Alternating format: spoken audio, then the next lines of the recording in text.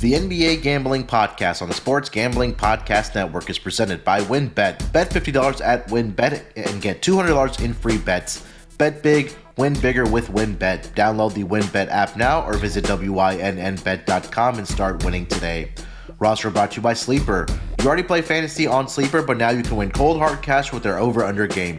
Just head to sleeper.com/SGP on your phone to join the SGPN group, and Sleeper will automatically match your first deposit up to $100. That's sleeper.com/SGP. And make sure to check out our relaunched merch store where you can get all your favorite SGPN gear. Just go to store.sportsgamblingpodcast.com.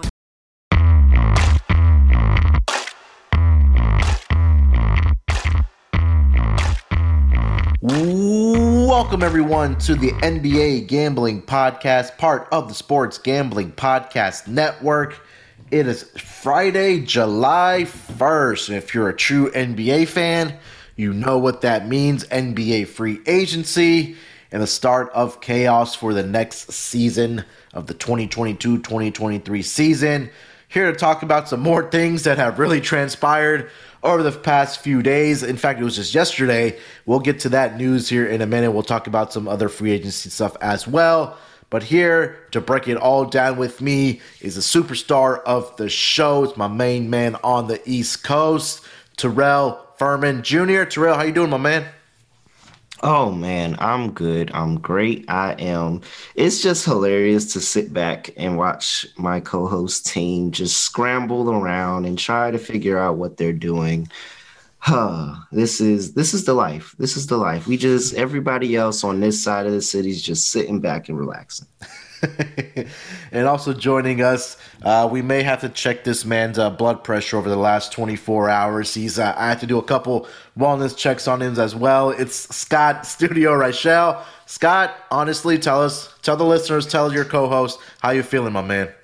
Feels fine. I mean, the New York is kind of are part of the actual state's upset anyway because it's Bobby Bonilla Day, so that's a whole separate story in itself. But as for basketball, the thing is, nothing's really happened yet. So a lot of it is either an immediate panic followed by nothing, or you're going to see the whole team get blown to pieces. And I feel like there's going to be no middle ground, but as of right now, people keep expecting the Nets to be fielding offers and to make trades.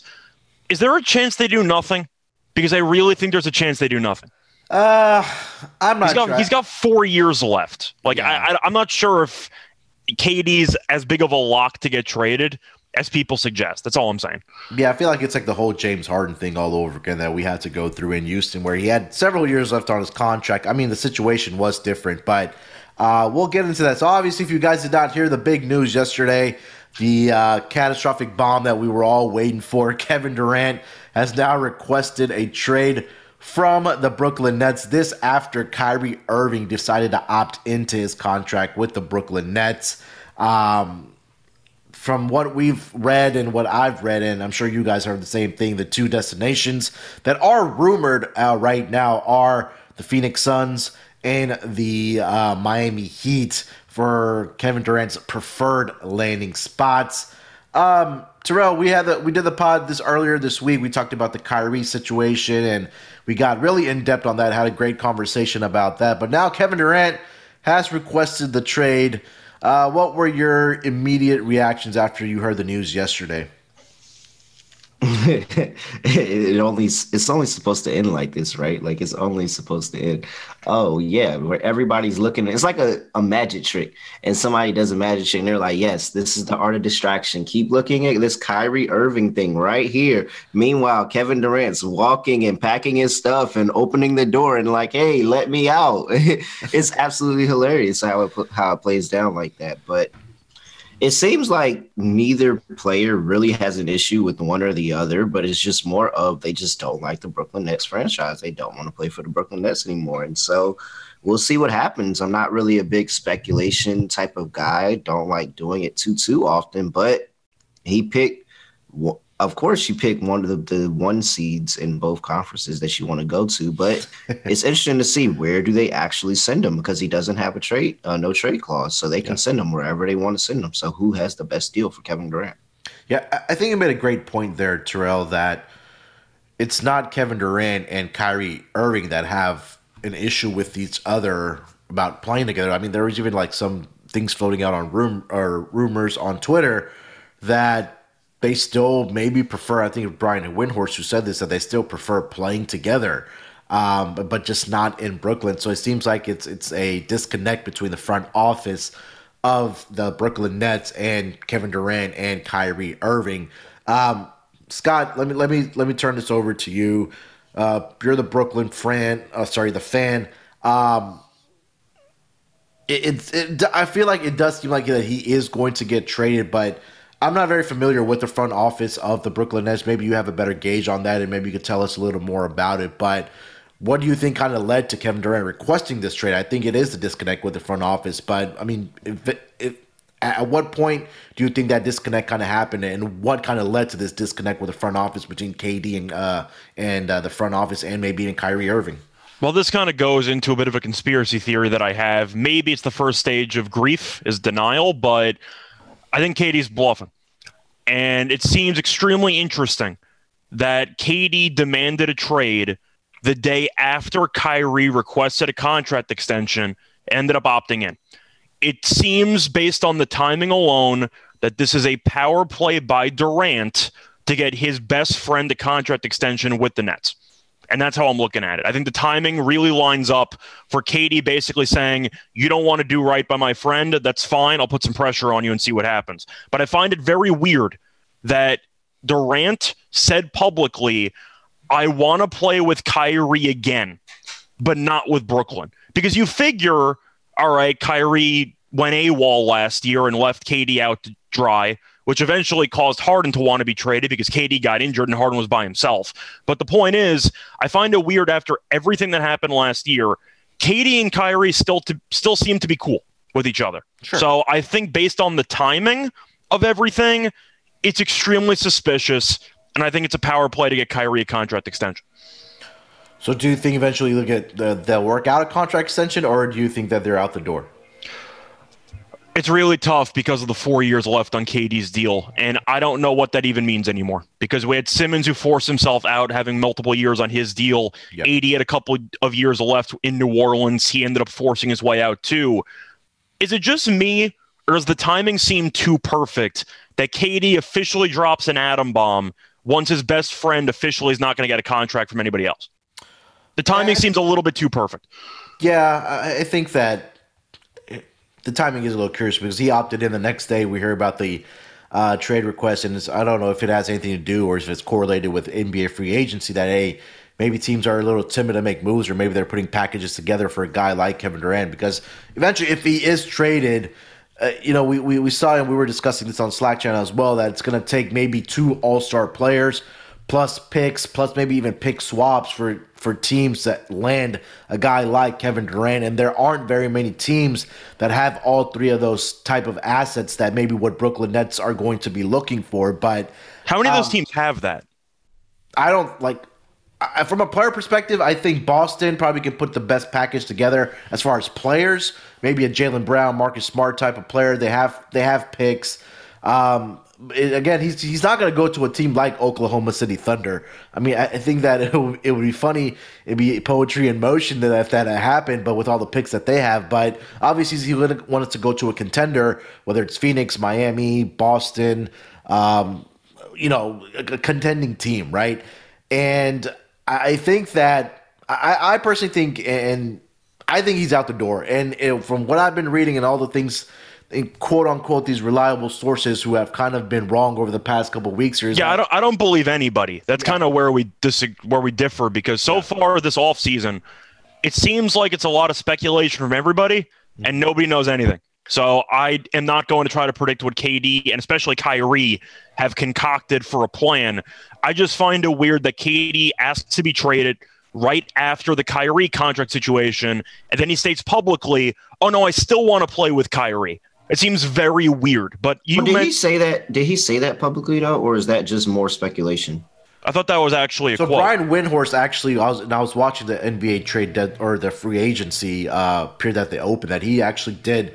He said that they still want to play together, just not in Brooklyn. But was that a quote from KD or was that from Brian Windhorst? That came out of Brian Windhorst's mouth. Okay. Now, I'm All not right, sure if so that was translated to Brian Windhorst from those two guys or from Kevin Durant, and he said that, but that's what. Okay. that's I just kind of where I we just are. wanted to make sure we clarified that Kevin Yeah, yeah. Durant has not gone out Okay. and physically Yeah. said that. That's worth clarifying, which kind of goes back to my point of maybe KD did not say that at all. Maybe Yeah, Windhorst nobody made it knows up. anything. And That's ultimately what this all is. That's all free agency is, and that's all what this what brings out content is like this is because nobody really knows anything but the players, and that's why it's more the funnest part about this for me, and the best part about this is for me is did you see the championship odds tank?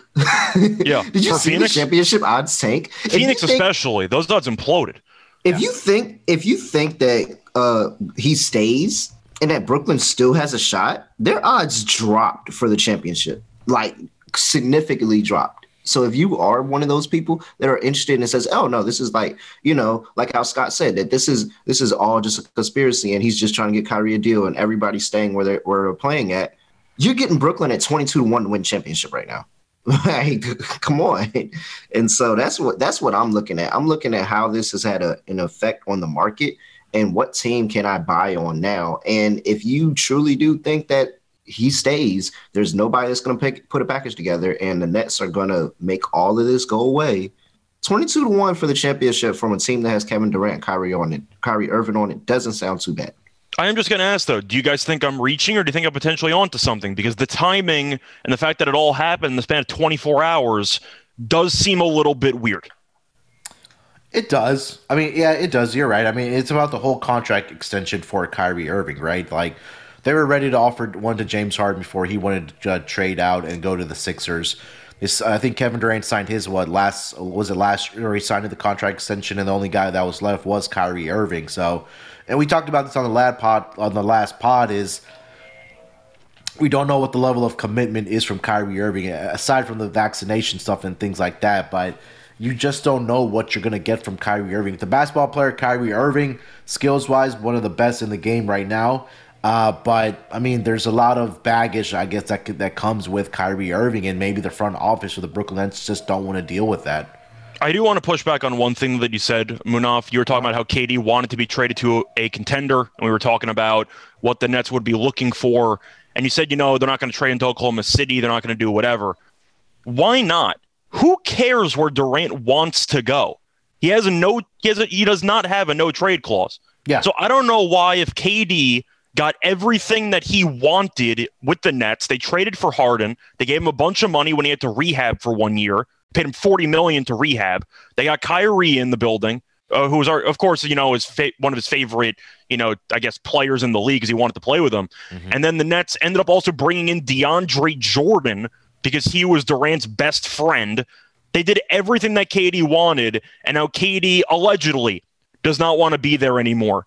Why the hell would the Nets care where KD wants to be traded to? Trade him to the team that gives him the best package. Like, I don't understand why people say, well, Phoenix and Miami make the most sense. I think Oklahoma City makes the most sense. So if they have like 4 draft picks that can go in the first round, and maybe you throw in a Shea, you're telling me the Nets are going to get a better package than that? Like, I don't know why people just immediately dismiss the Thunder or some of these younger teams that are in the middle of a rebuild or have a lot of assets thinking, well, they have to trade him to a contender.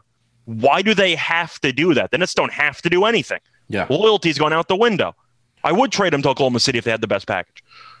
Yeah, I mean, yeah, as a Nets fan, yeah, you want to get this maximize your return for a player the key is the trade clause. There is none. Right. So I don't know why people think the Nets have to do right by KD if he actually wants to leave. And the report that he wants to go to Phoenix, that's great for him. I don't know why the Nets care about any of that. Are the Nets supposed to care about that?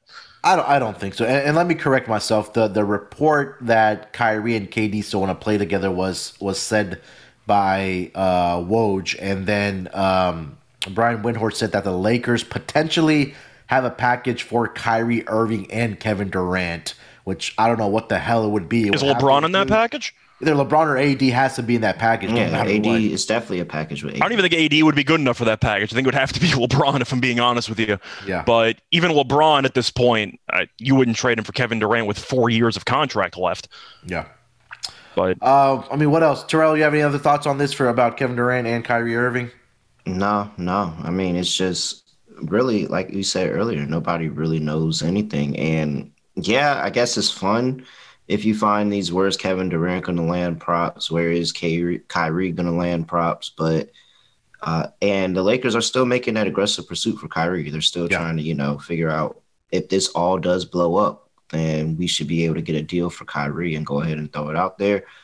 I mean, my biggest thing that I said before this is I was like, Washington makes sense. You get Bradley Beal out of there and you bring Kevin Durant in, but they just signed that contract for bag finesse amount of money, real scammer type of amount of money. $50 million.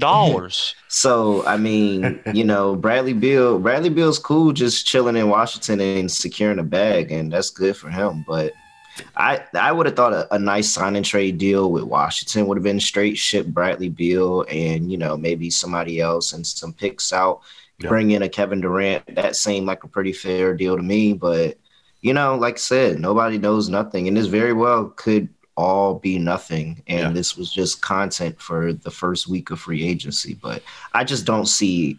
Anyway, no matter what, the Nets are losing. I don't see anybody in the league that has a package that I could sit here and be like, okay, that was worth Kevin Durant.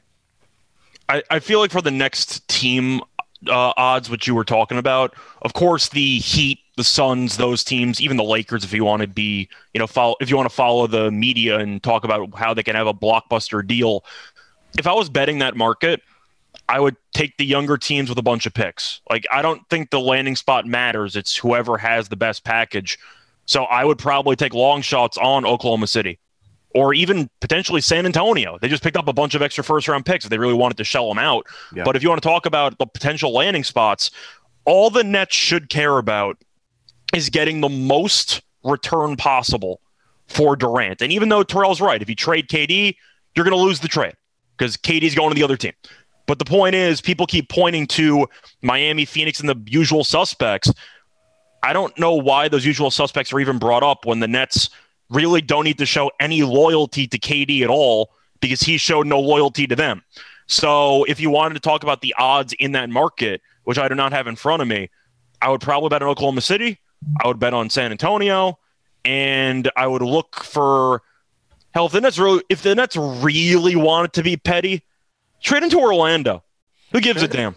Get Boncaro, Bell, get like 3 first-round picks, make a joke out of the situation. I can't make a KD trade without an all-pro. Like, I gotta be getting like an all-pro type of player back in that. Trade him to the Rockets. But Miami's is not giving you that either. I mean, you're looking at what Miami has. I would not trade with Miami. I wouldn't trade with Miami because I'm not getting Jimmy Butler back. And Adebayo is ineligible. Traded. He's ineligible to go to Brooklyn. So no, I'm not trading with Miami. If I'm talking with Phoenix, I'm like, all right, is Devin Booker on the table? No. All right, well, hang up, Phoenix. There's nothing else. Yeah. I'm not about to just take DeAndre Ayton off your hands and help you. Like, no, I want Devin Booker. So that's not on the table. All right, hang up the phone. Let's move on next. There's a lot of players that are on that all-pro caliber level. Like, a Boston, like Munaf said, I would talk if Jaylen Brown, Marcus Smart on the table. All right, then that's a starting point. Now, again, that's just the starting point.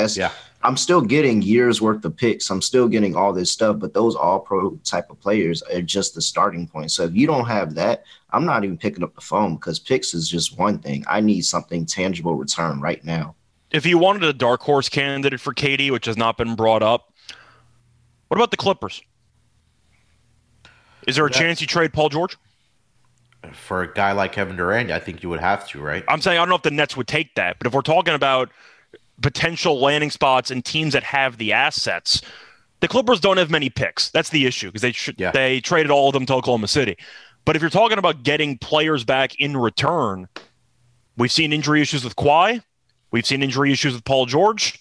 We know that as of right now, they've spent a bunch of money. Ballmer's paying the luxury tax, and they have nothing to show for it.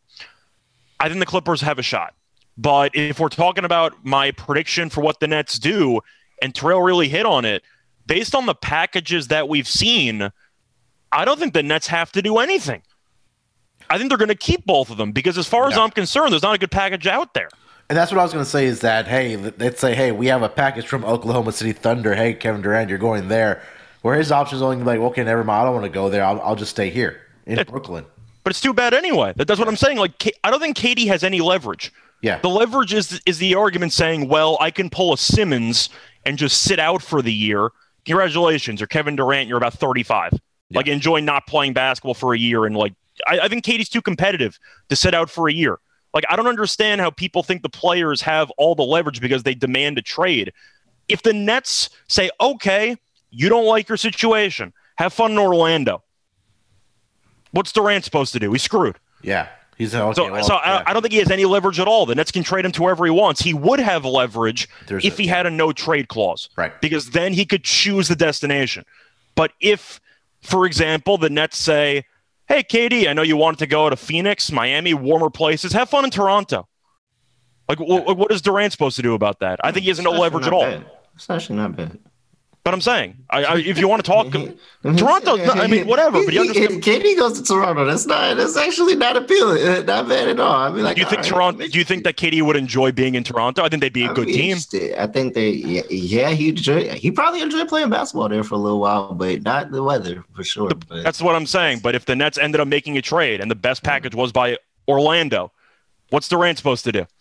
Like, nothing. Congratulations. You went from having Simmons and Kyrie to having Cole Anthony. Have fun. Like, I really don't think he has any leverage at all. Yeah, he doesn't. And you're right. He doesn't have that no trade clause in his contract. But to wrap up the KD talks, I know we don't really like making these type of predictions here. But, Scott, if you had to make a prediction here, do you think that he stays, or which team do you think he ends up with? I don't think he's going anywhere. Once again, if some of it you could claim I'm trying to be a biased Nets fan that hopes everything works out in the end. But it's not even about holding on. If you really look at all of the potential trade packages and the fact that KD has 4 years left on his deal, he's aging, so I don't think he can afford to sit out a year if he wants to. Now, could he be Harden and put up 2 points against Sacramento? Maybe. I mean, he could really just tank it if he wants to.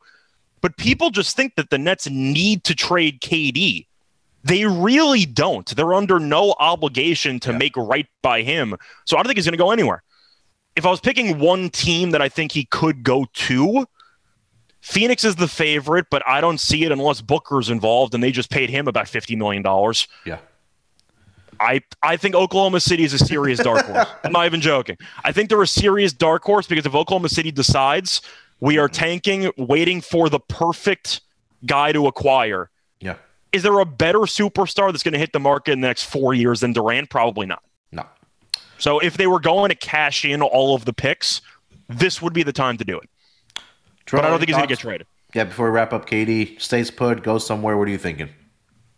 I mean, I don't know. I'm not. The OKC thing is fun, but I need a player. And why I do really, really like SGA, I need a little bit of a higher quality than SGA. Golden State would be fun as hell. That would be great. Great content for forever. But we know that's not happening. I'm kind of with Scott, I think he stays. So I'm gonna buy in and just take a 22-1 ticket on the Nets to win the championship. And it's a great price. Yeah, and I don't even have to sit on this ticket the whole time. It's going to get better. Like, if he does stay, that ticket's automatically going to drop in value or raise in value, however. Yeah, raise in value, yeah, it's automatically going to raise in value, like, just like that. So, yeah, I think he stays, and just give me a 22-1 ticket on the Nets win the championship. And even if they trade him, if they end up getting a big package, now you mentioned Boston, I don't think they would do it. But let's say there is a package out there like Marcus Smart, Jaylen Brown, couple of picks, whatever. Maybe the Nets flip some of those picks. Like, no, even if they trade Durant or Kyrie, they're still going to have a decent core. Like, it's not like they're going to suddenly be a bottom 2 team in the East. Like, they still might make the playoffs anyway. So if you're going to be getting 20-something to 1, and the Nets have the players right now to be a 5-1 shot, maybe 7-1. Now, you might think they might not win anyway. That's irrelevant. The point is, if you think that you're going to be getting potentially 3 times the value that it should be, because the Nets could be 7-1 right now if you had confirmation that KD and Kyrie were going to stay. I'm with Terrell. I think that's a hell of a price for the Nets because people are just panicking and thinking the Nets have to flip them. They really don't.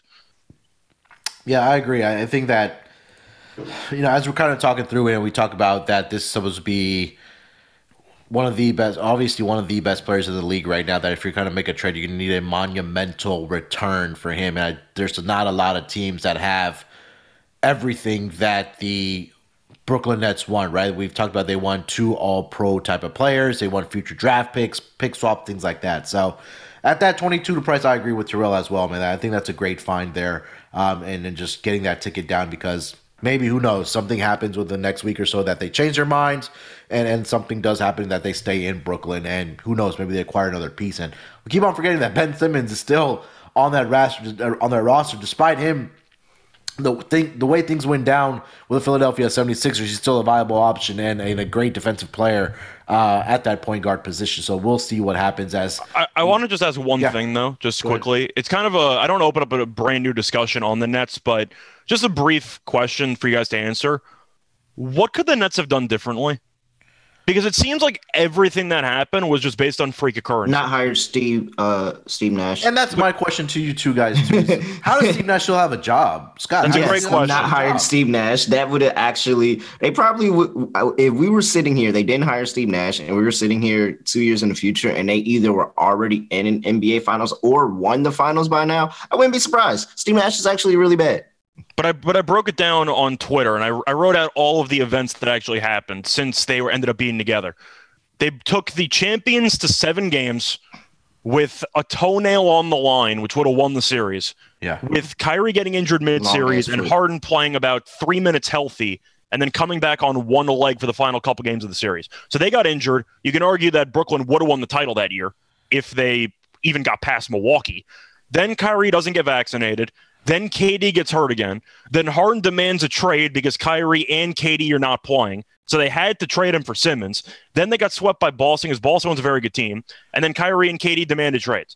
What were the Nets supposed to do? Like, I don't know where they went wrong. You can talk about how the Nets should have surrounded KD with more talent. Like who? You had Kyrie and Harden. Like, I don't know what the Nets were supposed to do differently in the situation. It's always easy in the NBA or maybe even any sport that the cop-out is to fire the head coach and hire a new head coach. And for me, like it's like, why is Steve Nash still the head coach of this team when you had this type of talent when Harden was there and these guys? He sucks, but everyone got hurt. Like, yeah. I don't know how you can even look at the situation and say, well, it's the Nets' fault for not doing enough to help Durant. What more would they were supposed to do? They paid DeAndre Jordan $60-something million because KD said so. And DeAndre sucks. Yeah. So like, I don't know what the Nets were supposed to do. It was unfortunate because, of course, COVID happened and the Kyrie vaccine situation. But my main takeaway as a Nets fan, I really don't know where they were supposed to make a different decision besides bringing in Nash, or firing Nash, I should say. And even with that, people got hurt. Even with Nash as coach, would they have won the title? If they were healthy, probably. If they were healthy, they would have won. But the crazy part is that over the last 3 years, Kyrie, KD, and Harden played a total of 16 games together on the floor. So why is KD disrespected by the Nets? How's that there? Like, what did they do? I don't know. Yeah. All right. Before we get over to some signing news, let me tell you guys about our presenting sponsor, WynnBET. Make sure to get down on Wynn's Bet $50 win $200 promotion, where a $50 bet qualifies you for up to $200 in free bets, plus the ultimate fantasy football experience. Bet $500 or more on sports or casino before July 31st, 2022, and get entered to win the ultimate fantasy football draft experience at Encore Beach Club, including a 2-night stay at Wynn Resorts for you and your entire league. Multiple entries allowed. There's so much to choose from, and all you have to do is download the WynnBET app or visit wynnbet.com to get started. Offers subject to change. Terms and conditions at wynnbet.com. Must be 21 years or older and present in a state where playthrough WynnBET is available. If you're someone you know has a gambling problem, call 1-800-522-4700.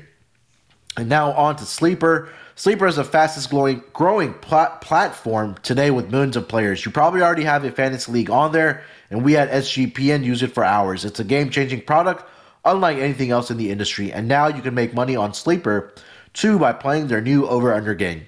It's super simple. First, in any sport, choose 2 or more players that you like and pick the over-under. For example, hits in baseball, strikeouts for a pitcher, then choose the amount of money you want to enter into the contest. If you pick correctly, you can win anywhere from 2 times to over 20 times the money you put in. The main reason we're excited about Over Under on Sleeper is that's the only app where I can join my buddies' contests and play together. It's got a built-in group chat where I can see and copy my friends' picks with a tap of a button. It's insanely fun to ride it out together. Stop what you're doing and download the Sleeper app now to play their new Over Under game and have fun with your friends and make some money. So on your mobile devices, join our listener group at sleeper.com/SGP, and Sleeper will automatically match your first deposit up to $100. That's right. Join our squad and get the 100% deposit match at sleeper.com/SGP. Terms and conditions apply. See Sleeper's terms of use for details. All right, guys, we had obviously free agency open a little less than 24 hours ago, and some big signings that did come down. I think some of them are curious. We talked about it during the Kevin Durant discussion. I want to start with the Bradley Beal one, guys, because he opted out and secured bag chaser. Hey, you gonna refer to him as his proper name? It's Bradley Keep a Bag Beal. That is Bradley Keep a Bag Beal whenever you refer to him on this show. Triple B. Bradley Bag Beal. 5 years, $251 million. Yes, sir. With the Wizards. Look, can you guys really be mad about it? Can you be mad at him for taking that amount of money? We don't care about rings. We chasing bags around here. You chasing a ring? What? I'm not mad at anybody for securing a bunch of money when they're in the prime of their physical career. But we got to have a discussion about these contracts in the NBA, man. I mean, this is really something that it's just disgusting, to be honest, just to look at. If you gonna make billions off of me, I'm gonna take my $200 million. I'm not blaming Beal. Like, yeah, you do. I'm not blaming anybody. Yeah, I'm not blaming him. I'm just saying the market value of these players is crazy. NBA PA. That's what the NBA PA there for. They got that TV deal, and they said, "All right, we finna start shelling out that bag to players." And Bradley Beal said, "I ain't missing that bag. I ain't missing that. 5 years, I'll go be a veteran, take a veteran minimum. I'll chase a ring there. I don't need none of that. Give me that bag right now. Hey, look, y'all better respect Bradley Keep a Bag Beal, man. I'm trying to tell you. Matter of fact, where's that Wizards championship ticket at? You're sold on the pick and roll with Beal and Porzingis? You're sold on that? What? 350 to 1? 350. I can't put $1 on it. I can't put $1 on 350. You can. You can. I am going to ask you guys, though, since Beal is on the contract, we know Washington's not going to compete for anything. Yeah. Do they make the playoffs? I think they have the talent. If they stay healthy, I think they have the talent to get into the playing tournament. Before you said that playing. It's a cop-out answer, but I think they have enough to get into the play-in tournament. I mean, they got a world-class player in Will Barton, Scott. How much more do you want on this roster? I mean, come on. You got KP, you got Will Barton. That depth squad, though, with Barton and Kuzma? I mean, come on. Barton, Kuzma. They got Monte Morris. They have their young pieces, Rui Hachimura. I mean, come on. What more do you want? And then you have your $50 million player in Bradley Beal. But they got Gafford, though. They have a squad. I mean, they have players on this team. They actually, but in all seriousness, they do actually have some young. That's why I thought that a Washington trade made sense. I was like, okay, they do got some young talent. Then you got the big piece in Bradley Beal that's going in the trade. That makes sense. But it looks like that they committed to Bradley Beal. Bradley Beal committed to the bag. So yeah, I mean, that's shout out to Washington. Washington can not be the worst in the conference, but absolutely not be the best. They'll probably have something similar to last year where they just win enough games to fuck me over in my under on the win total. Well, the number's going to be higher, so you might actually get away with taking the under this year. But, you were talking about shout out to Washington because they ended up securing their most talented player since, I don't know, Prime John Wall. You can argue that he's actually better than Prime John Wall. I don't think so. I think Prime John Wall is better. I think Prime John Wall is better, but that's the point. Washington hasn't had much talent on their teams in the last whatever. Besides, I don't even know. We're talking about Prime Gilbert Arenas. It's been a rough 20-something years there for Wizards fans. But they had MJ. Technically, yeah, but. Are we actually sure that this is a good contract for Washington? Because Beal might be the most overpaid player in the league, and I think it's worth having a conversation about. Maybe not now because you have Westbrook and you have a couple of really, really bad deals out there. How much is Beal actually worth? I think I don't think he's worth a supermax contract for sure. Yeah. He's an all-pro. I don't think he makes your team any better. I think he's an empty stats guy. No, but I think this goes back to the player point is worth that money though. Yeah, what Terrell was making on the last show is that's just market value right now. There was probably going to be 25 plus teams that are going to offer Bradley Beal the max contract.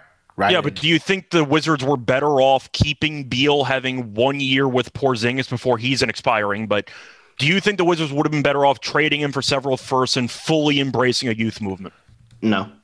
Because at the end of the day, the record with Bradley Beal probably be a little bit better than that record, and you're not getting any closer to a title. You might as well rock out with Beal and again do the thing that the NBA does is just wait and hopefully somebody says, "Hey, I want to join your team and play with you," and then you're in title discussions. That's how all these random teams get in. Nobody was talking about the Brooklyn Nets winning a title 10 years ago. It just randomly Kevin Durant said, "Hey, I want to play with you." And now they were in title discussions. And that's all NBA teams have to do. You just got to keep your team intact and just pray that one day somebody says, "Hey, can I come play with you?"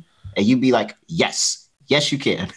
I'm just bringing it up because it does seem pretty interesting that Washington would rather be in NBA purgatory.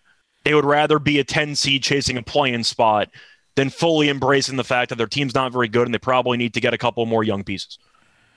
Because how many times does that actually work? I don't know, but I'm asking for Washington. Like, I don't know how this situation with Beal works.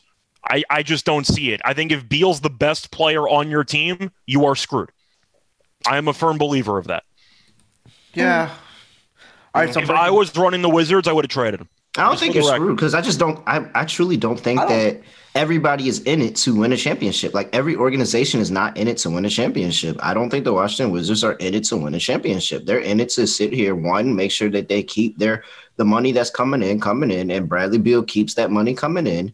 And they're a borderline playoff team, and I think they're perfectly fine with that until somebody, maybe a magical Kevin Durant, says, "Hey, I want to come home," and then boom, now you're in discussion. But I think you're right. But that's where I differ because if I was running a team, I'm trying to win every year, and I think the Wizards basically secured being a mediocre team for the next 5 years. Yeah, and which is fine. Like and this is like every team in the NBA, like they know they're not going to be competing for a championship for.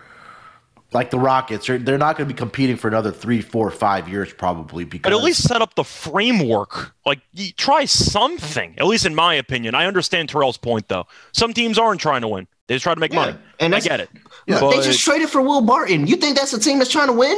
Well, they also got rid of Caldwell Pope. Disrespect. So I don't even know. No disrespect to Will Barton. That's my guy. Disrespect to Will Barton. I think Barton's a bad player, so I'll gladly disrespect him. We're not disrespecting guys around here, but oh my gosh. But either way, it just like they just made a random trade for Will Barton. Like they're not out here trying to go win a championship. They're trying to keep butts in seats and try to make the team somewhat competitive enough to maybe think about getting a spot. And what they saw last year is like, hey, when Bradley Beal was healthy, we looked pretty decent last year. So let's just keep playing Bradley Beal and hopefully we can stay pretty decent. Like that's all it is. I do like the pickup of the Monte Morris though for the Wizards though. I thought that was a pretty good pickup. The point is that the Wizards are moving chairs. That's the point we're trying to say. They're not like trying to make a big move to fully become a threat in the East. They're kind of just content with, stalling and being a mediocre team that's going to fight for an 8 seed and hope fans show up. And I understand that. I understand why. That's why they kept Beal. If I'm running a team, I'm trying to win a title. And I don't think Beal's going to get you there, especially getting paid $50 million. Yeah. Before we get over to the Zion contract, I know we have some thoughts on that. As of about 15 minutes ago, NBA All-Star Zach LaVine has agreed to a 5-year, $215 million max contract to return. Boy, y'all better get y'all bag. I'm trying to tell you. Y'all better go get that bag, bro. I'm trying. Look, now, these is baseball numbers. Y'all thought this was the NBA game. This the MLB gambling podcast because we giving out baseball contracts to everybody out here. Yes, sir. Zach, Mr. Liquor Doorknob LaVine, go get your bag. Do you think Beal is worth about $7 more million per year than LaVine? Because I think LaVine's arguably a better player. I'm taking the guy. I'm taking the guy. I think Beal might be better, but I think it's close. That's what I'm saying. 50. I just can't wrap my head around Bradley Beal getting 50. I'm taking the guy. I just can't wrap it. I can't wrap it around my head. Barely lost to Steph Curry as a scoring champ. I'm taking that guy. I'm sorry. He also has had injury issues. So is Levine. But the point is, I think Beal probably is better. I'm saying you can make an argument because they both made All-Star teams. They both been successful. 200. I don't know. Bradley Beal's taking his team to the playoffs. Bradley Beal's taking his team to the playoffs. He has? Yes. When has he done that? I think he's only won They just had a playoff series against the 76ers where they got swept. With Westbrook? When Westbrook averaged a triple-double the whole year? Oh, wow. We just sitting here talking shit about Westbrook for a whole season. Yeah, I'm talking shit about him because he was good with Washington. Why are we now adding Russell Westbrook into this equation? Because you're talking about making the playoffs. Like, all right, congratulations. You had a max contract player next to you, and you got your ass kicked in the playoffs. Like I'm getting a scoring champ. I'm getting a guy that was almost a scoring champ and has the level to be a scoring champ, and took his team to the playoffs against a guy that can score the basketball. I think in both cases you're paying $50 million for a Robin. Yeah. That's not good. It's the market. It's the market. I know it's the market. Robin That's the problem. My issue's not with the players getting paid. As you see with Jokic, Batman makes 60. Yeah. My issue is not with the players themselves getting paid. Good for Levine, good for Beal, good for Zion, good for Booker, good for all these guys. My issue is that because you have seen the salary cap grow because of the media deals, the NBA front offices have more money than they know what to deal with. Yeah. And these are some of the worst contracts I've seen in a long time. These contracts, especially the Zion one we're about to get to, is disgusting. This is one of the worst contracts. I mean, it could work out, but I can't. These NBA front offices are making me lose my damn mind. I just can't handle it. I'm going to say this. I know a lot of viewers can't see when we're recording, or nobody can see. I just can't, man. The amount of hand movement and I can't. The head bobbing and his hands scratching. Why couldn't I be 6'5"? I wanted to be 6'5". I wanted to get a bag. Why couldn't I be cool with these guys so they could slide me $1 million? Because like that $1 million ain't gonna hurt you. Like we could be cool. You could just slide me $1 million under the table, and you wouldn't even realize it's gone. Like that's it. Like, yeah, you don't need Zion to OBJ handshake like $15K into somebody's hand on TV.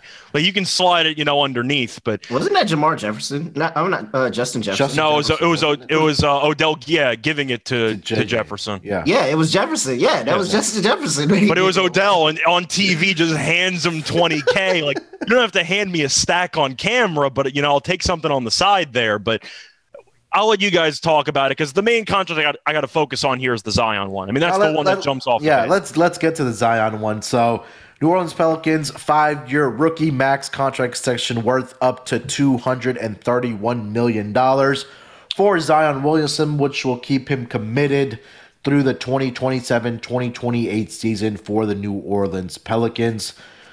Scott, I'll let you lead this one off, my man. Go ahead. The argument is somebody would have paid him. That's the only argument people have. It's just based on what the market value technically is.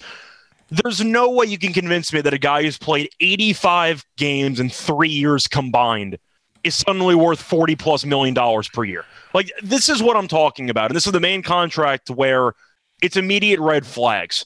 For comparison, it's like that Mozgov contract with the Lakers, where people realize that one offseason that role players are about to make way too much money and we have to shut it down. The max contracts in the NBA today are broken. And I have to at least acknowledge it because there needs to be some type of either health requirement where you have to play X amount of games, or there has to be something in place to prevent the market from dictating how many millions of dollars players make that clearly don't deserve it. And the upside is obviously there. I'm not saying that Zion's a bad basketball player. When healthy, he's probably a top 20 player in the league. I think he's that good. The problem is he has not played more than 62 games in a single season. He hasn't played in over a year, and you're paying him $40+ million. The salary cap situation with the media deals and the fact that you have a lot of players with player empowerment and how the market wants to dictate what these players are worth, the value of NBA players is broken right now. And this is the contract I have to point to acknowledge it, because this contract based on what we've seen so far from Zion, might be the least deserved contract in the history of basketball. Yeah, and right after the Shams broke the news about the contract, it said the deal is expected to include protections that both sides were sorting through overnight and will finalize. So I don't know what those protections mean. If there's like a disclaimer in there or clauses in there. There's no way you would green light he has to play X amount of games. It's probably going to be if he averages X points per game or records maybe, I don't know, 500 rebounds or like some random numbers you can throw in there, which would suggest him staying healthy. So maybe that'll reduce it a little bit.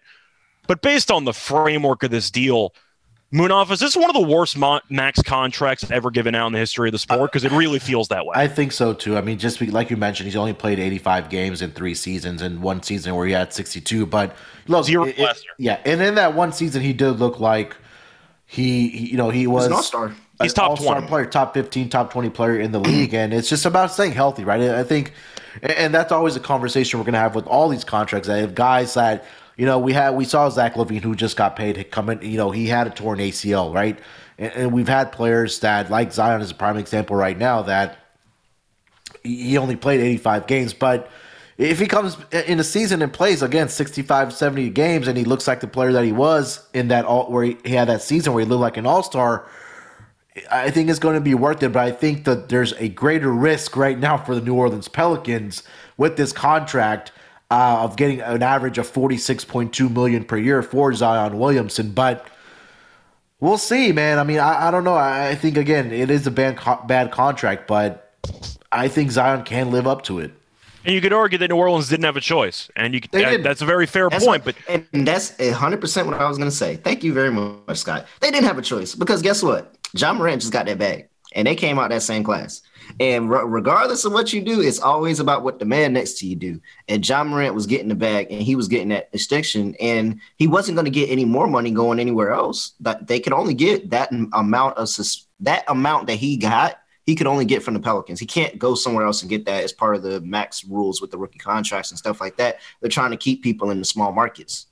They didn't have a choice because if they didn't offer him anything, now he's mad. Now he doesn't want to play. It completely rope-tied the Pelicans into giving him this contract, not knowing what the future holds. And I mean, it is what it is. That's the collective bargaining agreement that everybody agreed to. And that's how the players kind of get some of their power back. And they had to offer it to him. They had to offer it to him. Yeah. When you say some of their power back, it feels like they have at least 85% of the power at this point. Like, I understand the idea of the player and power movement and how you want players who make all the money for the league to control their destiny.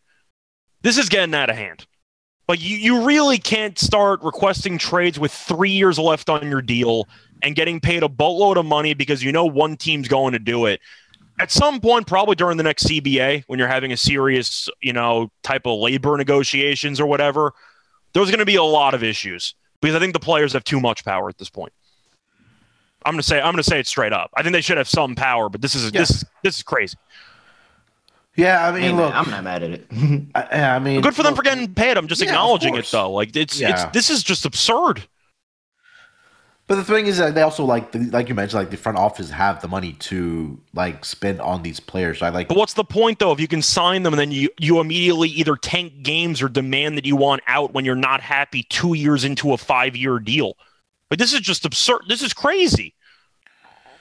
But then it goes back into the days where players weren't getting paid nothing and players were contributing to these franchises and they were getting pennies on the dollar. I'm fine with the money, but they need to add provisions like you have to play at least 60% of your contract or like something. Like you can't be signing deals for the money just to immediately demand out a year later. Like there has to be some type of middle ground that's going to be reached during the CBAs. But the player empowerment movement, it's been successful. I think it's been too successful. Because I don't know how you're supposed to run a team now. It's a slippery slope because you talk about that, but teams can go and trade a player whenever. Like you can sign somebody to a contract and then trade them, and just like that, and that player has no say-so or whatever, and you're like, oh, well, you didn't have a no-trade clause. And it's like, well, you didn't honor the contract. I signed that contract with you. I didn't sign that contract with them. Like I signed to play with you for 5 years. You can't just trade me or blah, blah, blah. So I think it's a slippery slope. And I mean, depending on what's going on, people are always going to feel like the other side has more power. But I'm not. I just don't. I don't have a dog in the fight. Honestly, it's like, he got market value for being one of the top rookies in the league, and the market value is a rookie max contract, and that's what the rookie max contract is. Regardless, he played it or not. If we sit here, we look at that draft class, we're going to say the two top people of that draft class is Ja Morant and Zion Williamson. So he got what he got what he deserved. Yeah, and the key words there is market value, which is where I have the serious problem with it, because based on the things that are set in place for rookie max extensions, they got to tweak some things, because there's no way a guy that only played 85 games under his rookie deal should be getting paid $40 million a year. That's crazy. So all right, but so let's say this. Let's say he goes out, he plays the entirety of this contract, and he looks great. He's an all-pro type person, leads them to a Western Conference final, blah, blah, blah. Like, what's the problem then? The point is the fact that the front offices have to really just dive in blindly and pray everything works out. The issue that I'm making, or the issue that I have, I don't know how GMs are supposed to run basketball organizations nowadays, because you can get everything set up perfectly, and if your star player decides he doesn't want to be there, you're fucked. You can't do anything. Like, I don't know how you're supposed to, because it's a business at the end, and I get that the players want to watch out for themselves. I just don't understand how the people that are paying them these insane contracts are still being held hostage by players who suddenly wake up one morning and decide, I don't want to be there anymore. How are you supposed to actually run a functional organization if your players can jump ship at any time they want? I just don't know how you're supposed to run a team. Yeah, I mean, I think it's just part of the new NBA. I think it's part of the new NBA, and where it's not the front office is making all the decisions for the players. The players are taking their power back, because it was a lot of time that players had no control in saying. I get it. I just think they overcorrect. But I'm saying is no, but I don't think it's I think it's just now you have to figure out that new balance of power of, hey, yes, I got you here, and I got you the star player to come play with me, but now I have to figure out how to keep you here. I have to keep designing teams to win. I have to keep making sure that, hey, X, Y, and Z, all this is going. I think that is all part of the new front office, and they hire a bunch of people to go make sure that stuff. And sometimes it works out, sometimes it doesn't. And players are just like, all right, I'm ready to go. And, it sucks for the small market teams, but that's the state of the league right now. And there's really not much you can even in a collective bargaining agreement, there's nothing that you can really take to say that. If somebody says they don't want to play and they say, all right, I'm just not going to play this contract, it's either trade. We went from the players having no power to basically 100% power. So when you're talking about the balance, there is no balance. It's just completely lopsided to the other side. That's basically where we're at. And what Terrell said, that it's now shifted into a players' league. I mean, at a point when these owners are making billions of dollars, Terrell said earlier that, hey, it's time for the players to cash in, and they're securing their bags. And Bradley Beal did it.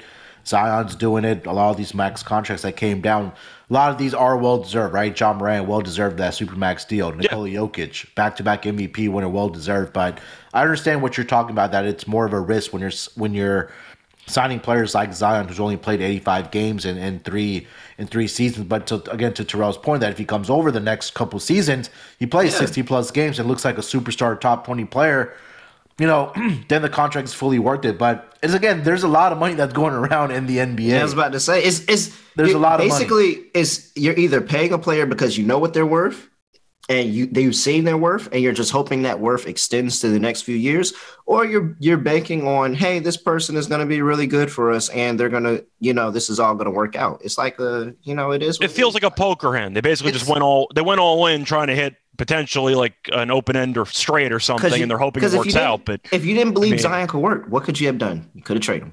But this also goes back to my point, though. If you feel like that you are out of Zion Williamson didn't deserve this money, he didn't have all this, well, guess what? You can put him on the trade block, and I'm almost 100% positive you would have gotten a pretty decent return for somebody that only played 85 games in three. I am just throwing it out there, though, that one point, the final point I'm going to make. Stars complain about the front office's inability to create a quality roster around them, which is why they want to leave. How the hell are you supposed to create a quality roster when you're overpaying your superstar by about $15 million per year? Like, does Zion have any right?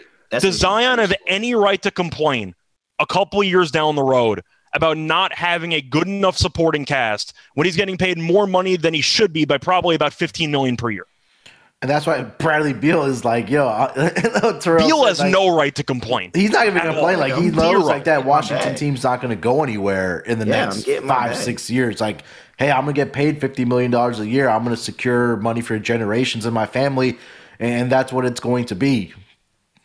That's we can't fault him for that, right? It's the same thing. It's the same thing in the NFL when you talk about these supermax deals for the quarterbacks, and they take up a certain percentage of the salary cap, which is all a max deal is. It's just saying that you are allowed to spend this certain amount of percentage of a salary cap on one player, and you haven't seen anybody with those supermax deals in the NFL go out and win a championship. You see Tom Brady going out there taking $25 million deals and like, all right, restructuring every year. Yeah, restructuring, and they have a whole bunch of things. And the NBA players are just like, nah, I'm ready to get my bag. Now, at some point, somebody's going to say, nah, you know what? Pay me. I got enough money through all this. Pay me a lot less, and I'm a top quality guy, and get me these guys around me. And then that team's going to look really good. But right now, everybody's chasing the bag. So, hey. I'm a little bit worried that the Zion contract is going to be the Christian Kirk contract, where they're going to look back on it and say, we got to change something. Because Kirk got paid that money from Jacksonville, and the entire wide receiver market basically exploded. And now you're seeing all these wide receivers getting paid a boatload of money. It does seem like if the Zion contract doesn't work out and if he gets injured again, and basically the exact thing we saw the first couple of years, that's going to be a main point, I think, in the CBA discussion, especially with the rookie max deals. They're going to have to weigh these differently or scale them in a separate way, because I get that the salary cap is increasing, which is why you're seeing more money going around. This is just uncharted territory that I really just can't get behind. I think this is just ridiculous. But nonetheless, I'm taking a 40-1 ticket on the Pelicans to win the championship. Oh, I love the Pelicans as a team. Yeah. Like, if Zion stays healthy, this team actually has a shot to make the finals. Yeah, but I'll take that 40-1 ticket and a 21 ticket on them to win the Western Conference Finals. No matter what, I'm betting on those in my pocket. Just sit them. No matter what, the one ticket I'm guaranteed to have, I'm betting Willie Green to win Coach of the Year, and I'm probably going to bet the Pelicans over for win total. Yeah, I was going to say last year we pounded the under for the Pelicans. I think this. That was our best bet. Yeah, we might want to take the looking at the over. We'll talk about teams later in the season, but I want to briefly discuss the DeJounte Murray trade that actually went down. But do you have any other contracts you guys want to discuss before we get over to the DeJounte Murray news? Any thoughts on Booker? Get your bag, get your bag. Who? Like Booker. I mean, no, it's the same conversation that somebody was going to pay him, and Phoenix did it. I think Booker was one of the more deserving players because he was a top 5 MVP candidate. They made the finals. I know he wasn't great in those finals, but the point is they've had a couple of deep playoff runs.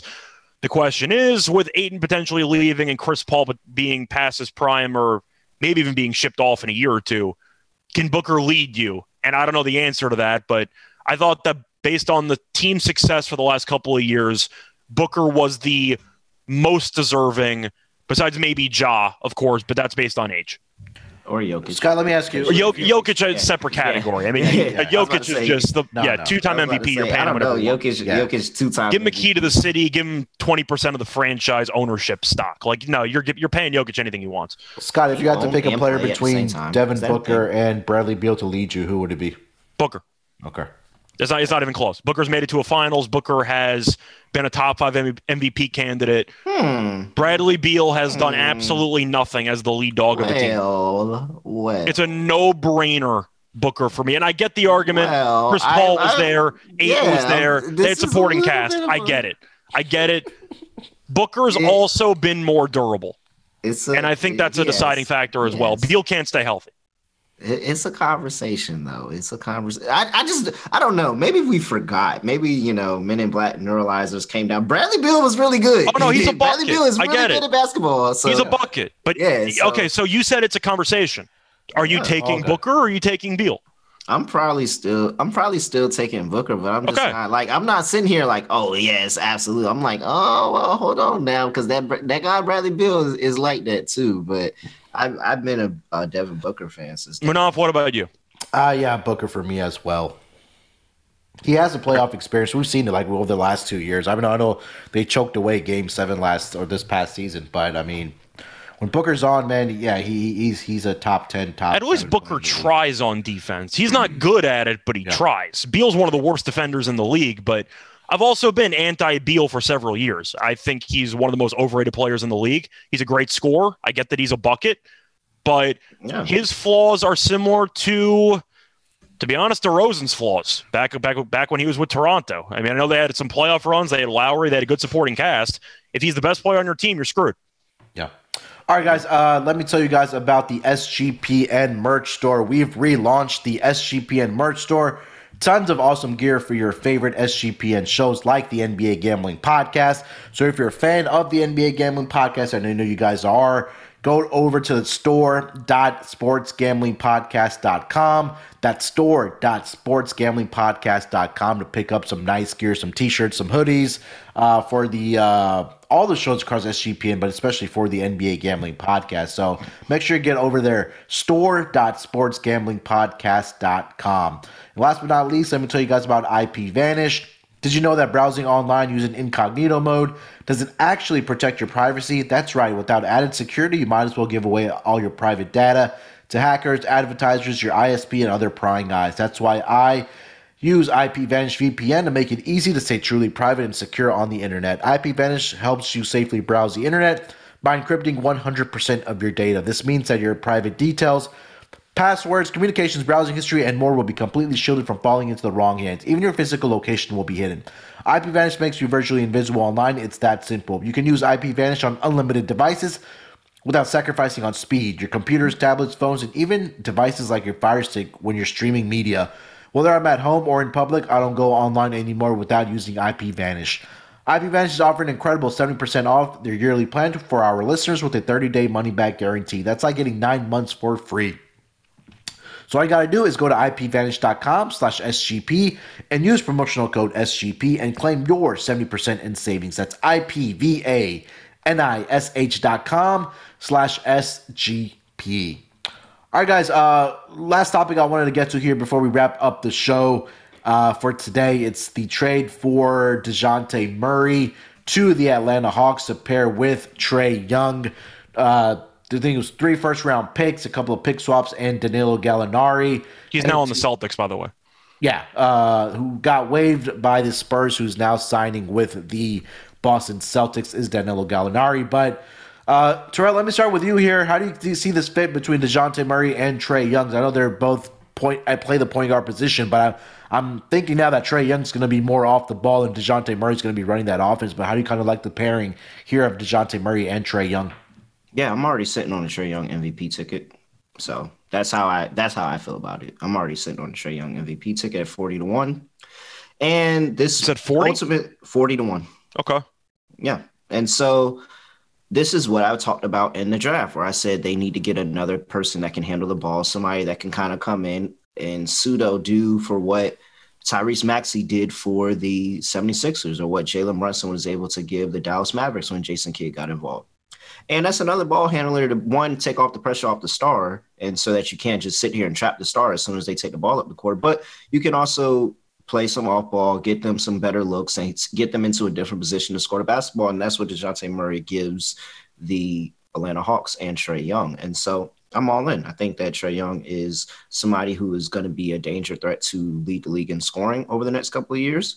I think that if he leads the league in scoring, he's automatically going to be in it for the MVP at that point in time in the conversation. And he'll probably get a vote or two, which will either give me a chance to get out of this bet or to go all in and say Trae Young gets the MVP. But I think that this is a great pairing for them offensively. I think this does a lot for them offensively and opens them up more offensively. Now, do I think that this changes the Atlanta Hawks team outcome? No. I think that they're still a playoff team that may win a series or not, and that's ultimately all they're going to be. But I think that this is really, really good for Trae Young, and I'm looking forward to Trae Young's outlook for the rest of the next couple of years while DeJounte Murray's here.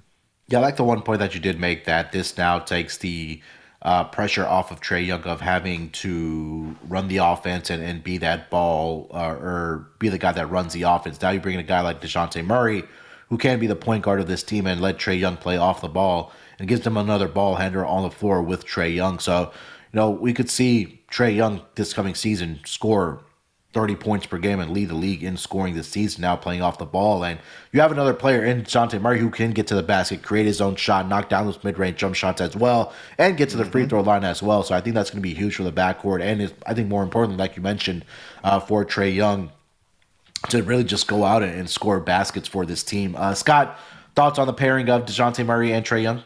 I think it's a great trade for Atlanta. We're talking about the offense. I think one of the main reasons why they got it was for defense, because Trae is actually the worst defender in the league.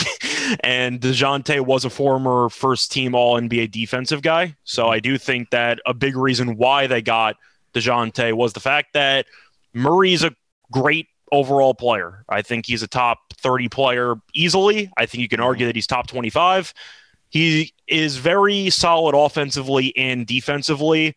Defensively is extremely underrated. Now, the issue that you could run into with Trae having the ball in his hands is DeJounte a good enough spot-up three-point shooter? I don't know the answer to that. He's more of a mid-range shooter, so we'll see how that works itself out. But I think it's a great pairing because DeJounte is so good defensively that he can at least try to cover up for Trae Young's ineptitude on defense. So I think that's going to help out.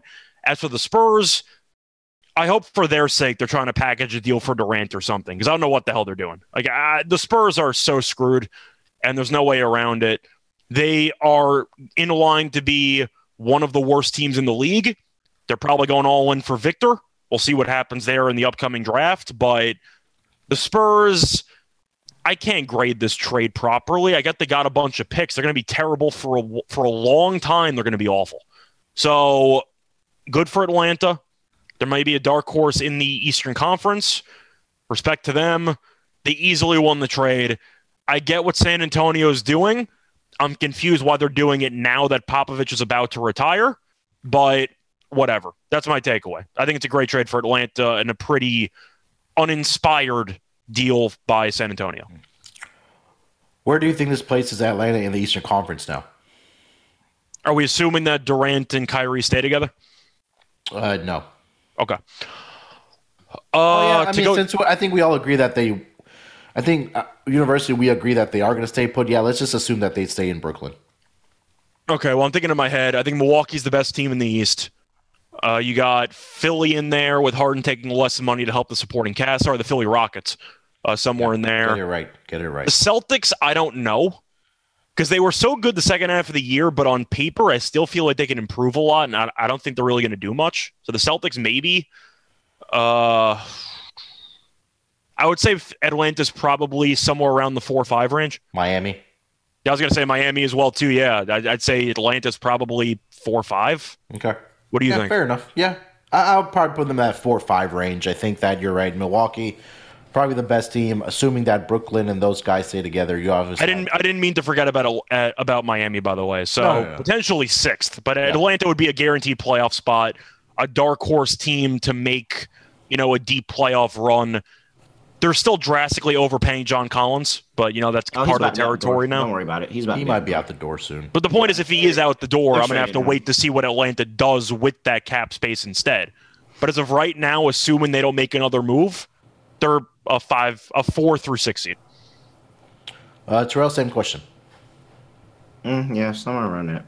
Somewhere around 4 to there. 6. Maybe a little lower. Wouldn't be surprised, but I think that's basically where they're at. I can't put them any higher than that. But if they get John Collins out the door, and this is what I'm still watching for, and nobody's talking about them but if they bring in DeAndre Ayton, then skyrocket that. But because I still think that there's a possibility that Collins for Ayton and some compensation trade, signing trade, still goes down. there too, no? Yeah, we're talking about Collins because of the contract. Yeah, but I'm saying I think Capella's more likely to be traded than Collins, in my opinion. No, I'm saying if you throw in some type of Collins and Capella, some type of deal at the Suns to just get DeAndre Ayton off of their hands, because he's obviously the girlfriend that they just don't want around anymore, then I think that they're going to be very, very interesting, and that's going to jump it for me. But I'm waiting to see what happens with the John Collins things because I think that that's a trade that's just waiting to happen. Do you think there's a chance that Capella or John Collins, or maybe mainly Capella, heads over to Utah for Gobert? No. I think that there's other teams in the West that wouldn't let Gobert go away for something like that. I think that I don't think Utah would do that. I don't think Collins is good enough of a player to get for Gobert. You can make an argument that Gobert is the best defensive center since Ben Wallace. Like, you can make an argument with that. So based on Gobert's value defensively and the fact that Utah, I know that he's the scapegoat for the playoff failures, but I mean, Utah didn't have any guys on the perimeter who can guard anybody. I'm not blaming Gobert for that at all. I think there are better trade packages out there for Gobert than John Collins and Capella. I trust the Jazz to mess it up. I just don't think they're going to mess it up to the Hawks. That's a next level mess up if they trade Gobert for Capella and John Collins. Like, that's a next level bet. I did find it curious that right after the request by Kevin Durant that they traded for Royce O'Neal for a first-round draft pick. Did you guys find that curious? I just assumed that it happened before all this. Like, they signed and inked the deal, and then Kevin Durant walked in the office. It was like, oh yeah, guys, I want to be traded. And they're like, fuck, we needed that pick. Like, I just assumed that's how it happened. But nah, it was, Royce O'Neal's a cool little piece to have. It was interesting for a first, but Brooklyn's firsts aren't really good for much anymore nowadays. Well, they're about to be really a lot more in value if Kevin Durant leaves, but they're not really good for much. So, cool. For the record, it's Philly's 2023 pick, so it's going to be a late first round pick. I mean, it's not going to be lottery based. I still think it's a terrible trade because I don't think Royce O'Neal's a very good basketball player, but I saw the Nets trade a first round pick for Landry Shamet before, so I guess this one's not as bad. Yeah, I get it. They also lost Bruce Brown, so they needed somebody to fill the small forward spot. He ended up in Denver, right? I think that's the best contract of the offseason so far. They got Bruce Brown for 2 years, $13 million. Not each. I mean, like a total of $13 million. I don't know how Bruce Brown's only worth about $6.5 million in this market. That's a hell of a deal. Yeah. All right, guys. That will do it for this edition of the NBA Gambling Podcast. A lot of great offseason topics so far. We talked about the Kevin Durant stuff and also the some of the contracts that were handed out as free agency opened little under 24 hours ago in the NBA. Terrell, anything else you want to get off your chest before we get out of here, my man? Nah, just so to actually throw out some bets. I'm interested in Nets 22-1 right now because I just can't see this working out where they reasonably trade Kevin Durant for anything. And if they trade him for anything good, it's probably going to be really, really good. So 22-1 doesn't sound too bad. Trae Young, I had a 40-1 MVP ticket. Not sure where it's at right now.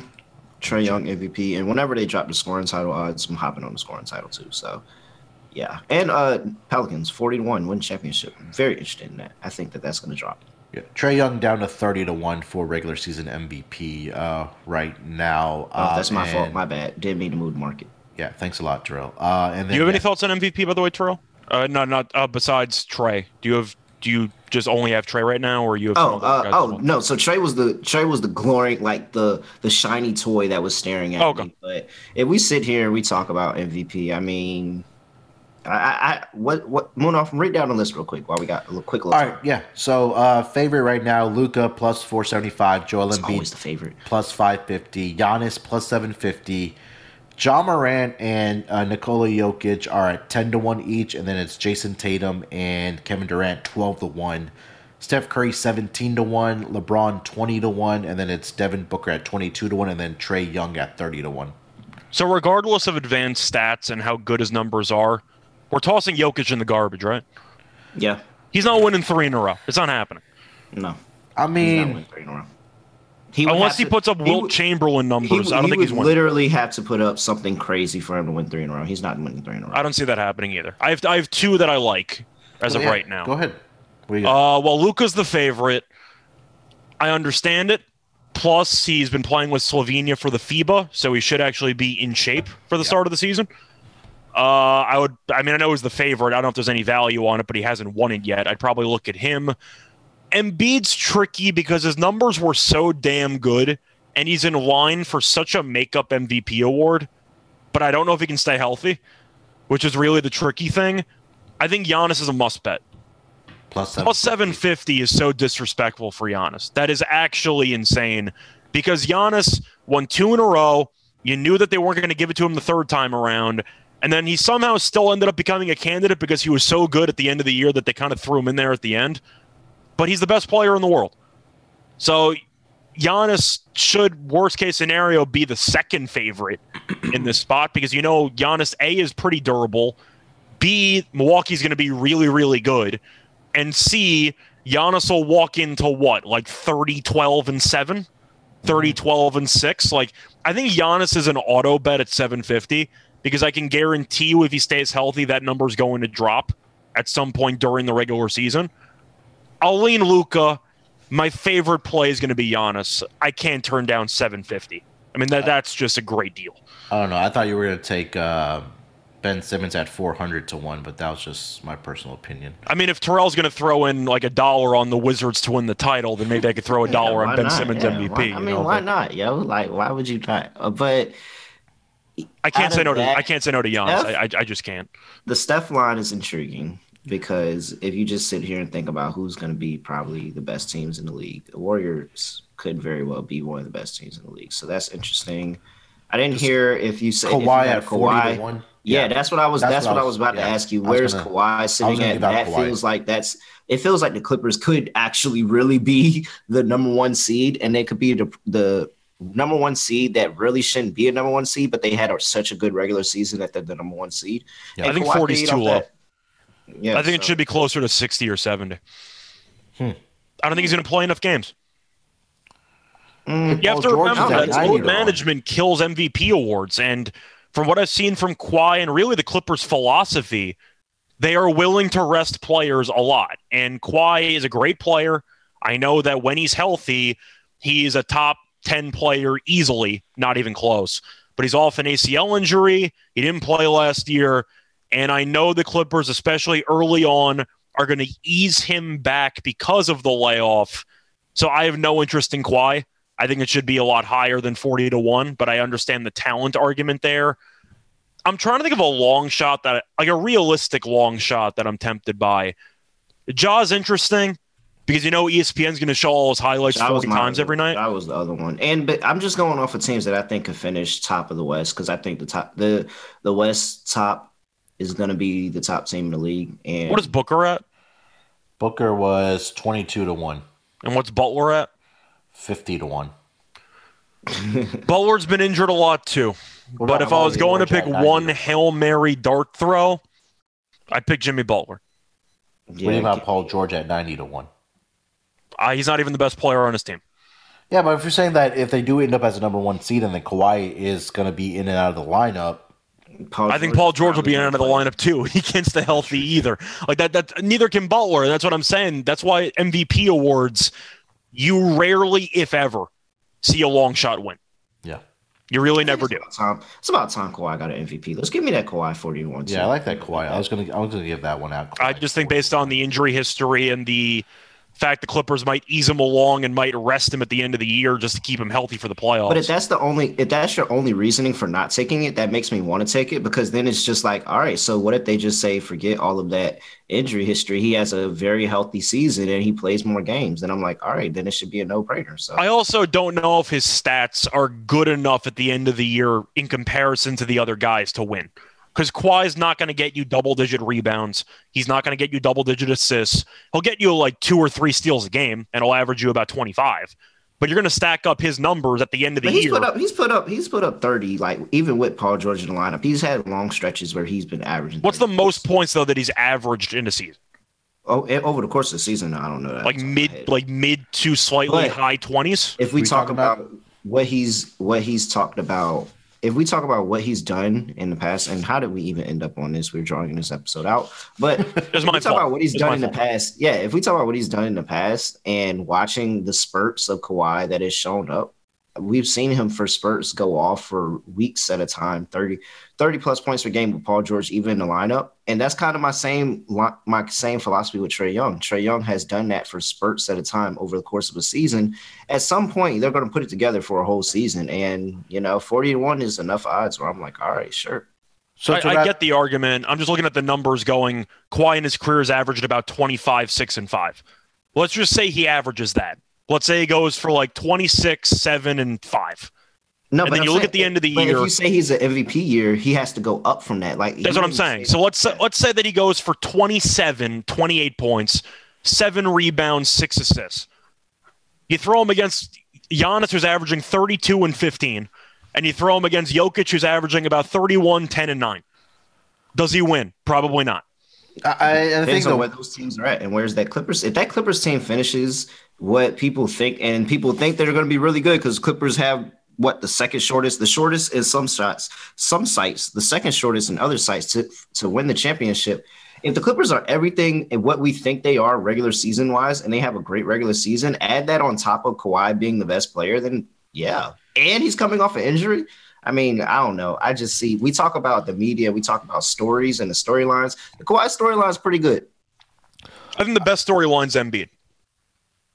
No, yeah, of course it's Embiid because he's lost it to Jokic. Yeah, I'm saying, but that's the best storyline. So if you want to play the narrative argument, take Embiid. But the durability issues are concerning for me. But you're not getting the price of Embiid. No, I know. I was saying storylines. Yeah, you're getting the price. You're getting the price of a good storyline with Kawhi. I would take it. Yeah, that's what I was kind of going to say. The issue I have with Kawhi is going to be the durability, similar to my issue with Embiid. So I get the value there, but I'm going to pass on Kawhi. Yeah, the one common denominator that has been for the MVPs, I don't know, for past 10, 11 years, has been the guy that has been number one in player efficiency rating has usually won the MVP. I think the one year that it didn't happen was when Westbrook won the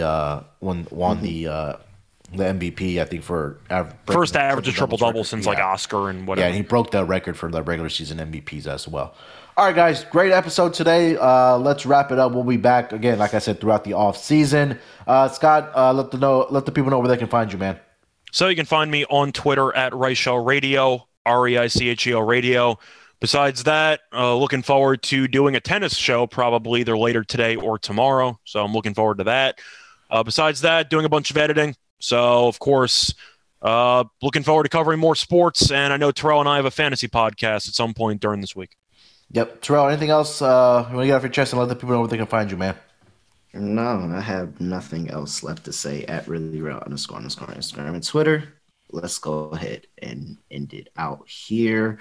But, no, the Knicks odds have not changed to win the title at all whatsoever. Just throw that out there. Odds didn't change at all whatsoever. So there you go. All right, you guys can find me on Twitter at SportsNerd824. If you haven't already, make sure to check out the merch store, the newly rebranded merch store for SGPN store.sportsgamblingpodcast.com. Make sure to get some NBA Gambling Podcast gear, as well as the other shows that we do have on the network, the WNBA Gambling Podcast as well. Check out Terrell and Scott there. Like I said, we'll be back throughout the off season. Maybe sometime next week we'll do another podcast for you guys, another episode of with the NBA. Till then, good luck with your bets this weekend. Let's break these books off and let it ride. Basketball, give me the ball because I'm gonna dunk it. Basketball, give me the ball.